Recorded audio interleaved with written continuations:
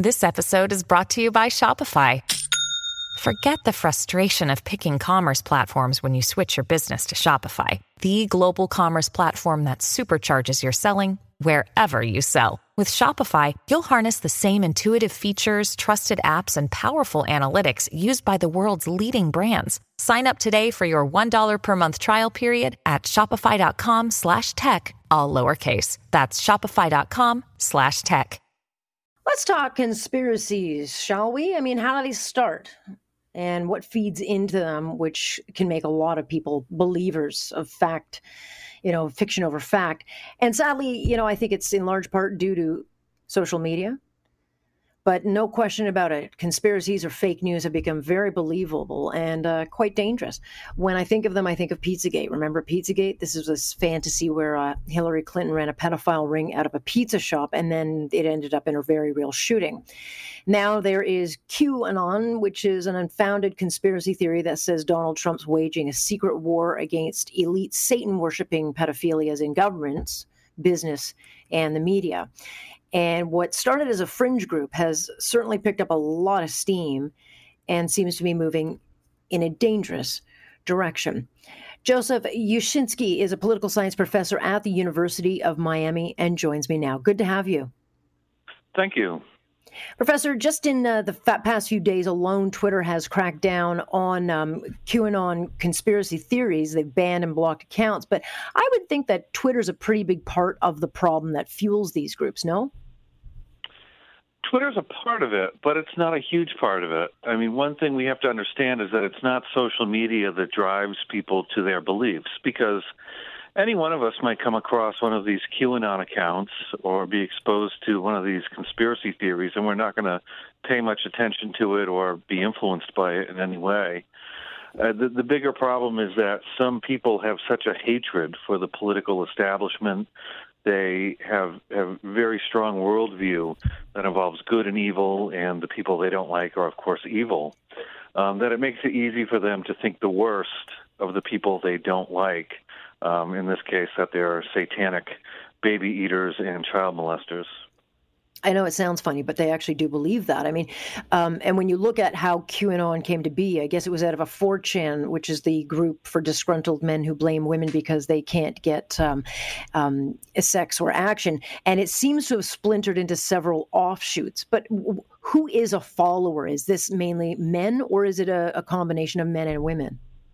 No, it's men and women, and we have people running for Congress in the United States, mostly women, doing well, running by talking about QAnon. And we will perhaps have one or two members of Congress next fall or next January who used QAnon phrases and ideas in their campaigns. So it's not men or women, it's not Republican or Democrat. It's what binds these people is a hatred of the Washington establishment, a hatred of Hollywood, a hatred of just the establishment writ large, because they accuse everybody of being evil. So they want to hang the Obamas, the Clintons, Nancy Pelosi, but also the Bushes and Tom Hanks and Oprah Winfrey. Mm-hmm. Right. So and there's a lot of people that they want to get. Yeah, and probably me and you after this interview. But I mean, where is there a leader of QAnon? Because as I understand it, and look, I don't follow it. So, or is it that they truly believe Trump is the leader of this? So they believe that Trump is involved in the sense that Trump is fighting a battle against the deep state. But the person or persons who are pretending to be this Q top secret agent, we don't know who they are because they're operating on an anonymous message board. And so could this be Russian operatives trying to sow the seeds of confusion?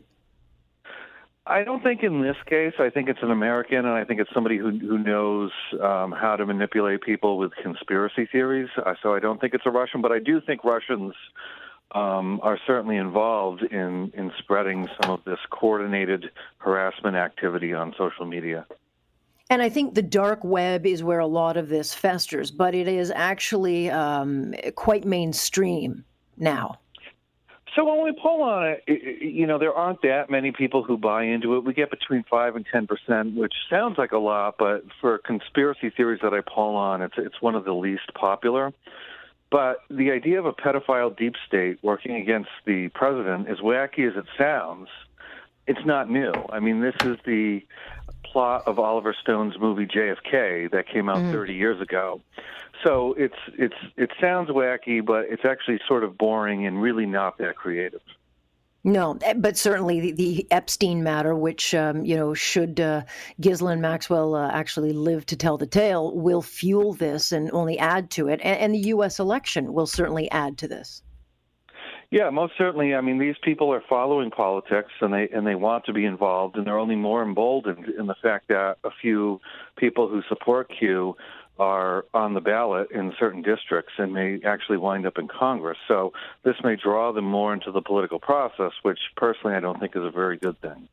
No, it's not. The scary thing is, I mean, Pizzagate was such a ridiculous story. I mean, I'm no fan of Hillary Clinton, but even I was like, give me a break. And yet it did have very dire consequences where a man actually picked up a gun and went and shot into this pizzeria. So there are consequences with people acting out, what they believe to be true. I mean, if you think that your political enemies are running a satanic pedophile ring and eating babies for magical powers, I mean, that's almost a call, an incitement for violence because of what they're doing, because of how evil and terrible it is. But because it's not real, what you realize is that these beliefs are driving people to act in ways that are completely disconnected from our shared reality. Is it going to just continue to get worse and worse?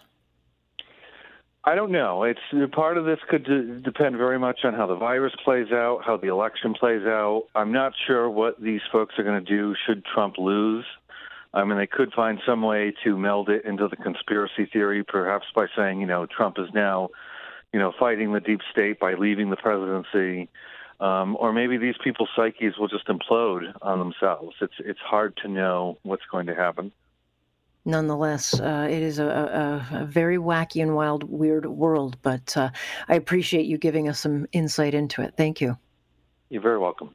That is Professor Joseph Uscinski joining us here tonight. I don't know much about the group, but I do know a lot of conspiracies that float around, and it's just simply wild what people will eventually believe when it's simply unbelievable.